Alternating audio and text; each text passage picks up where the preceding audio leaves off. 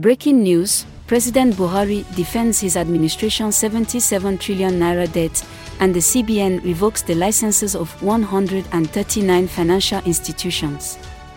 This and more are the latest developments happening in Nigeria. This is a quick summary of Nigeria's news headlines on News Scroll at midday. I am Lola, and today is May 24, 2023. Here are top news headlines, filtered from multiple sources. The CBN says it has revoked the operating licenses of 132 microfinance banks, 3 finance companies, and 4 primary mortgage banks. Report by The Cable NG. Number 2. Former British Prime Minister Tony Blair has expressed his readiness to support the incoming administration of Bola Tinubu. Report by This Day Life. Our final 3 headlines are as reported by Daily Post, Premium Times, and Politics Nigeria.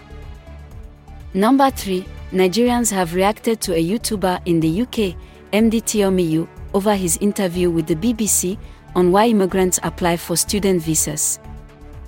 4. Oando and Lamata launch electric mass transit buses in Lagos State. 5. President Buhari gave a robust defense of his administration's 77 trillion naira debt, saying that the loans were largely used to fund projects for the benefit of the people. This rounds up the Midday News Scroll headlines broadcast.